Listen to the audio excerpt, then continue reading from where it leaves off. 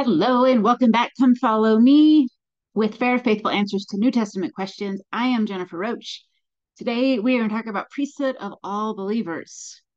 We are almost done with this year of Come Follow Me in New Testament. We've been going through looking at some of the questions that evangelicals might have about our faith, some better ways to understand them. So maybe we're going to have some better conversations, talk through some stuff in ways that they might be able to actually hear what we're saying. It's also Thanksgiving week, so happy Thanksgiving to folks in the US if you celebrate. We got snow on the mountains here in Utah County. It's beautiful. I hope it's beautiful where you are, whether you celebrate Thanksgiving or not. So there you go. Um, okay. Today we are going to talk about one of the most misunderstood verses in the New Testament, or maybe I should say misunderstood concepts, especially when it comes to conversation between evangelicals and Latter-day Saints. And we're talking about the priesthood of all believers. And we get our kind of jumping off verse 1 Peter 2:5. You yourselves, like living stones, are being built up as a spiritual house to be a holy priesthood, to offer spiritual sacrifices acceptable to God through Jesus Christ. Now, no Latter-day Saint that I know of would disagree with those verses or verses that are like them. We're not quibbling about, is this translated properly? Is this a real verse or not? Like everybody would be like, yeah, oh, yeah, of course. What are you talking about? Um, the question becomes, what is meant by priesthood? And as with most things, especially around here, digging into the history and the language is going to help us clear up some confusion. I hope on the other side of this, you have a different understanding of what the New Testament is trying to say about priesthood. So we just have to start with the history. Rewind all the way back to before the Protestant Reformation. So 1517, Martin Luther had it with the corrupt practices in the Catholic Church. He nails his 95 Thesis to the door of the Wittenberg Chapel. We call it the 95 Thesis, but essentially it's one big, long complaint that he has in this document. He goes on to have other complaints, but in this one, he really is making one point and nailing it to the door of the church. That's sort of what was available to him. He didn't have social media. So you nailed things to the church door. I don't know. That's what he did. Most of this document, the 95 Thesis, has to do with the corrupt concept of purgatory and of paying of indulgences. Indulgences were purchased for money by living people, in essence, to shave off some of the time a dead person would spend in purgatory. Now, sometimes indulgences have wrongly been thought of as purchasing like a free pass to go commit some sin. And there probably was some of that happening. But for the most part, indulgences meant your loved one who has now passed has to do 10,000 years in purgatory. And if you pay the church this amount of money, we'll shave off 5,000 years. That's how they conceptualized indulgences. Luther was really upset about the idea that a living person could impact the experience a dead person was having without that dead person having to accept the work and without the living person having to offer anything other than money. So Luther wasn't even primarily mad about the idea that a living person could do some proxy work for a dead person. He's not raging against that. What he's raging against is that the indulgences discouraged the purchaser from doing, Luther calls them works of mercy, basically like good Christian living, in a way that would cause their own soul to grow. His logic was, how can an impious person on earth impact the piety of a person in purgatory? It doesn't make any sense to him. It doesn't make any sense to us either, right? Like he's pointing something out that's happening by way of the implications of it, not by way of the practice of it, which is interesting.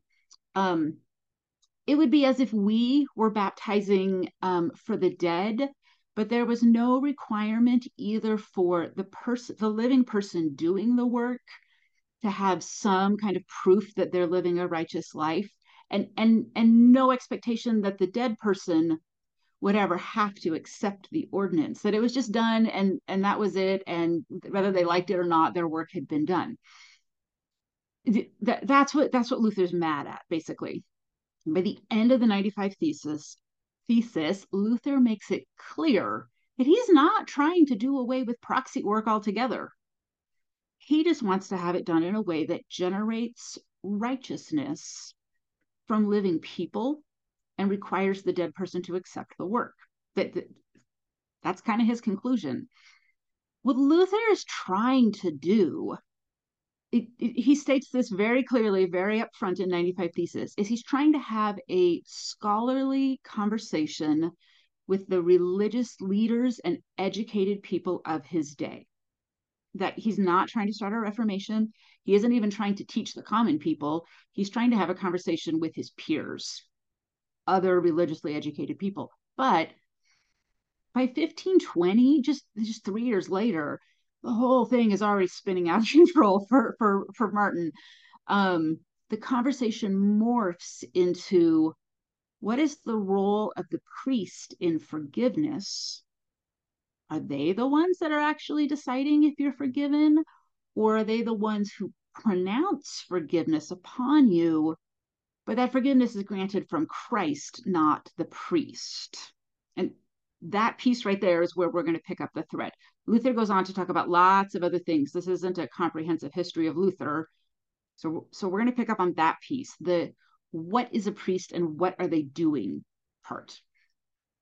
So things are not going well for our boy Martin, at least in terms of debate among his academic peers. He wanted to be having this academic conversation, and he certainly did get some of that. But the people are starting to understand at least a little bit of what he's talking about, and they start to see some of the implications. And Luther sees this too. We can see his theology kind of progressing on this. In 1520, he puts out a document that has the very unfortunate name, if you are standing on this side of history. He puts out a document called The Christian Nobility of the German Nation. Now, you and I hear that a little differently post-World War II. He doesn't mean it with any like white supremacist overtones to it, or at least he wouldn't say he didn't mean it with supremacist overtones to it.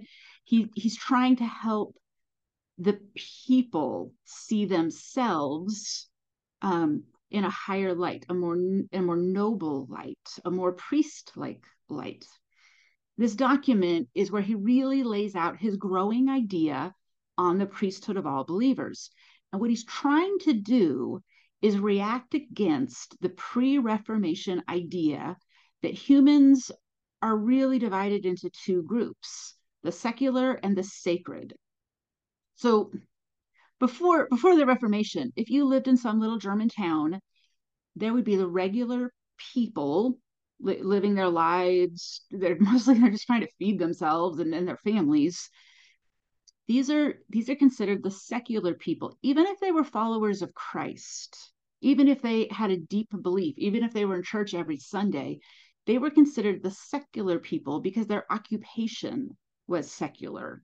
They were a farmer, they were a weaver, they were a whatever, and those are secular professions, and so they were considered secular people. The sacred people were the priests and those who had taken holy orders to live in the monastic communities, monks and nuns and others.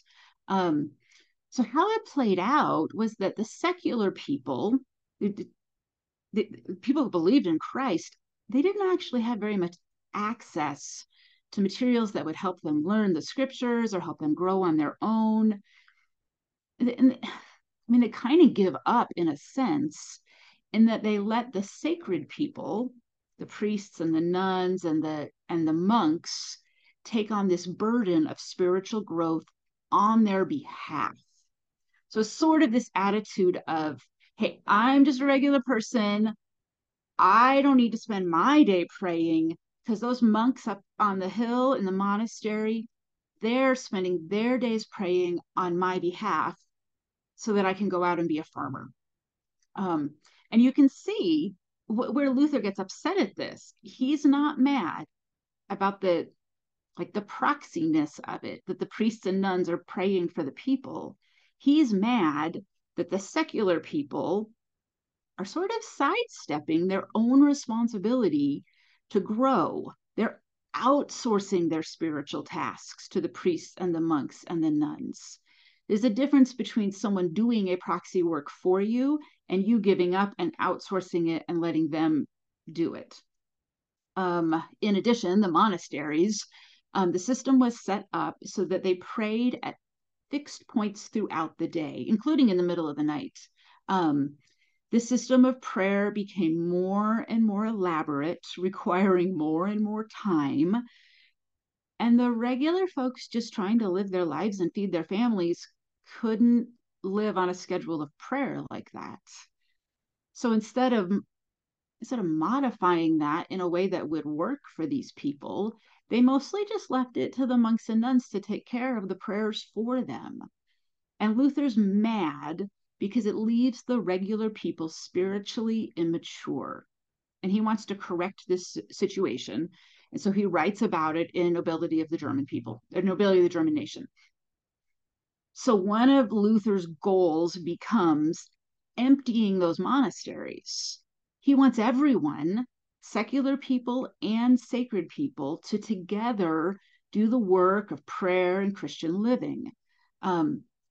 The term liturgy, and it develops a lot of its meaning around this time. Liturgy, the literal translation of it is the work of the people. And you can see how Luther is using this term in a very particular way. He wants the regular people to do spiritual work too, not just the sacred people. But in order to do that, he has to break them out of their system that they have going that separates the sacred from the secular people. So he spends a lot of time and energy teaching that the regular people also have a priesthood responsibility, that they have a priesthood to which they belong, the priesthood of all believers. Luther doesn't ever actually use that phrase. He uses universal priesthood. He uses lots of other things. It's mostly what it gets called these days, priesthood of all believers, and that there are responsibilities to that priesthood, and that it matters. So, Latter-day Saint friends, I don't think there is much for you probably that you disagree with in all of this. There's nothing like shocking. Oh no, Luther was so wrong. Like I don't think you're hearing that. Tell me if you are. Write me something in the comments. I'd love to know. What Luther is doing is pretty reasonable in lots of ways. But let's flip out of Luther's German world context and into our English speaking context. And you're going to see how the problem has developed to where we are.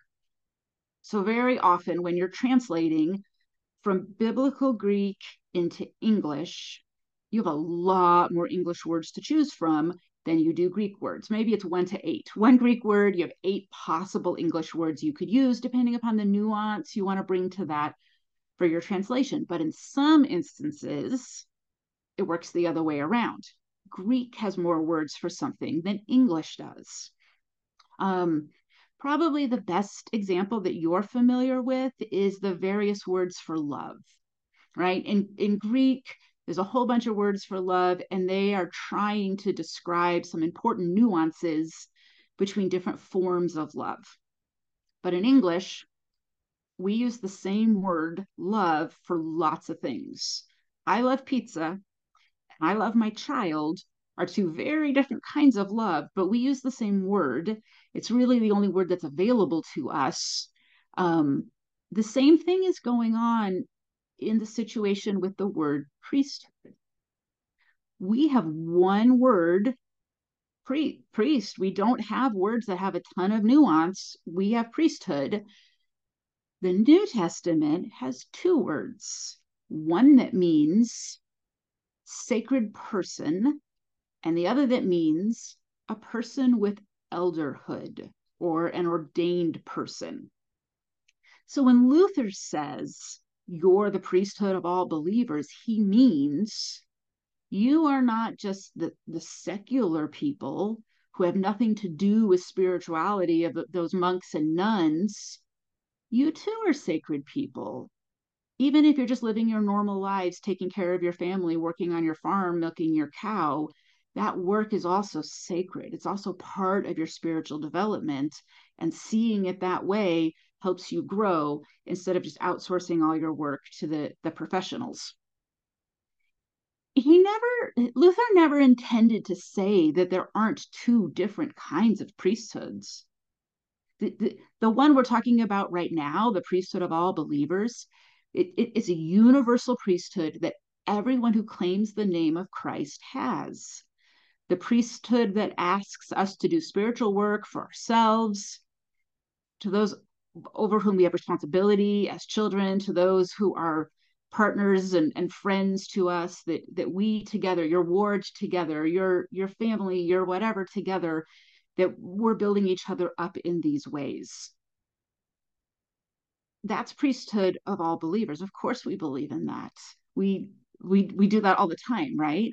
The other form of the word for priesthood, the one who has eldership, this is an ordained person, a person who has gone through a process, a person who has hit some criteria, a person who has proven that they are worthy to hold that priesthood.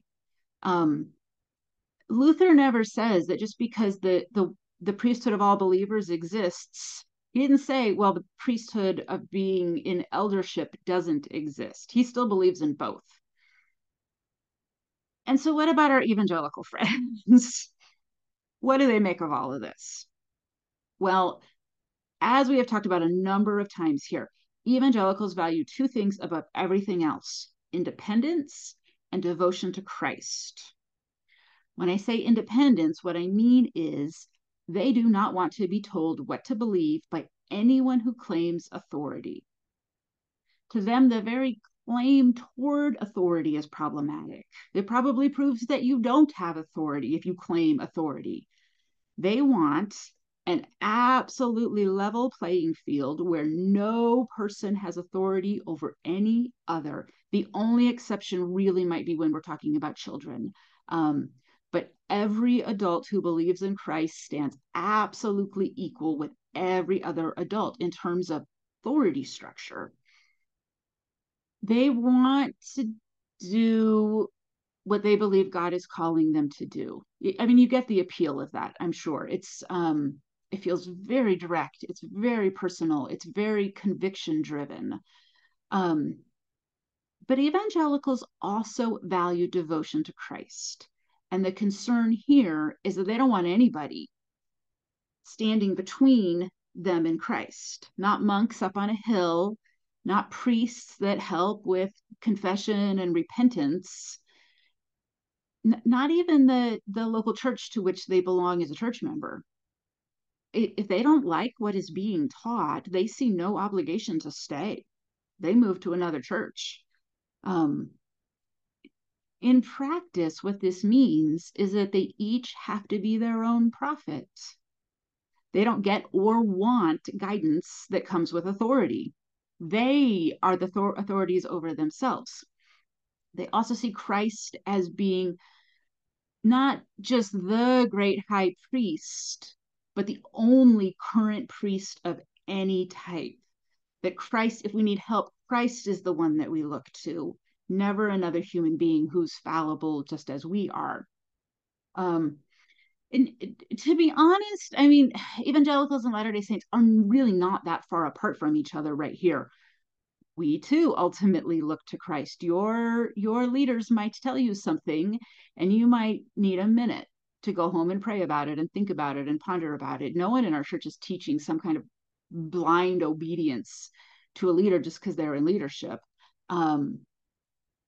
We are also not far from evangelicals on this when they say priesthood belongs to Christ alone. We say it differently. We say priesthood is the power of God on the earth. But what we're saying is priesthood belongs to God. It is his priesthood, sometimes bestowed onto worthy human people, his power exercised on the earth. But evangelicals worry that any claim to priesthood is an attempt to take away power from God and give it to man, which also takes away or would put in the way another person between you and God. There is also there's another complication, and it's the development of the kind of philosophical arc that has taken place during the time the evangelical movement has begun and grown up. They began right alongside the kind of post World War II modern movement. They move into sometimes what gets called the hyper modern, right along with the rest of culture. And frankly, they move into the postmodern movement along with the rest of culture. The natural consequences of this are that the concept of authority itself is invalidated. Think of how people conceptualize books. So it used to be that an author had a meaning in mind. She would write her thoughts, and people who wanted to understand what she's on about would read the book. But the author got the final say. The author gets to say what the words mean. The author gets to interpret themselves. Sometimes people would say, oh gosh, I wonder what this or that element means in a book. I wish I could go talk to this writer and find out more of what they were thinking. A very clear example of where the author is seen as authority. Those two words are related, right? But in the postmodern turn, it's the reader who brings meaning to the book. The reader decides what it means, even if that meaning is wildly different from what the author intended. The reader gets the final word. There is an important philosophical concept in postmodernism, started back in the 1960s, and it's this saying, the author is dead. Sometimes you hear it said as God is dead. Author and authority are very much linked. By natural progression, the very concept of authority dies when the author dies. The author is dead, authority is also dead. And we see this play out all the time in our national debates. Who is an authority anyway? Is the guy at home with an internet connection just as much of an authority as the guy with a PhD? Large parts of our current culture would say yes. He did his research, is what they would say about internet guy. And PhD guys' research is seen as exactly the same, despite the obvious difference. Authority has died. And this is the culture that the evangelical movement has grown up alongside. Any authority that comes with priesthood is bad. It's actually not bad, it's non-existent, at least to them. Only the common authority that anyone has over their own lives matters. It's the idea of you can say what you want as long as it's true and authentic for you. But don't try to make it true and authentic for anybody else. That's the kind of the ethos here. But as you probably know, history predicts the future. These things are cyclical. At some point, things change. And maybe there are hints that in some ways our society is starting to grapple with the authority problem. Just by way of example, if you look in last week's Deseret News, you will find an article titled, Want to Fix Education? Bring Back Authority. Like, interesting, right? If you know anyone who's a school teacher, you have heard about the kind of craziness that is happening in, I won't say all, but many public schools. And teachers have completely lost their authority. And in some ways, it's been taken from them. So this idea of, we might have swung too far and we need to swing back, not too much authority, we're going to go swinging back and forth forever. Just by way of note, you will also find an article in Deseret News last week with my name on it. It's a summary of the presentation I gave at FAIR. It's a lovely article. Go and read it. Anyway, bring back authority. It's essentially, we're talking about the same thing here when we're talking about priesthood. Evangelicals have like deauthorized, taken the authority out of priesthood. And at some point, perhaps that authority goes back in. I don't know if you or I will be alive to see that, but I think that's what happens at some point. Okay, this got to be a long episode. I'm sorry for that. To summarize, the basic idea is evangelicals gravitate towards priesthood of all believers, which is a very real biblical concept that we also believe in, but they gravitate towards that to the exclusion of any type of ordained priesthood, mostly because priesthood of all believers is completely flat. No one has authority over each other. Each one gets to be a prophet to themselves in the evangelical view, not in our view. And it's a completely democratized version of religion. Nobody gets the final say. So you end up getting about 20,000 different says. Okay, I hope that helps you understand what your evangelical friends are saying when they're talking about this. When they kind of throw priesthood of all believers at you, your mind might not have gone down the same trail that my mind goes down, but I hope some of those thoughts help you have some good conversations. Okay, we have 5 episodes left. Next week, we are talking about the Holy Ghost and asking, what does it mean when an evangelical also experiences the Holy Ghost? What's that about? I think you will be fascinated by that one, and I will see you then.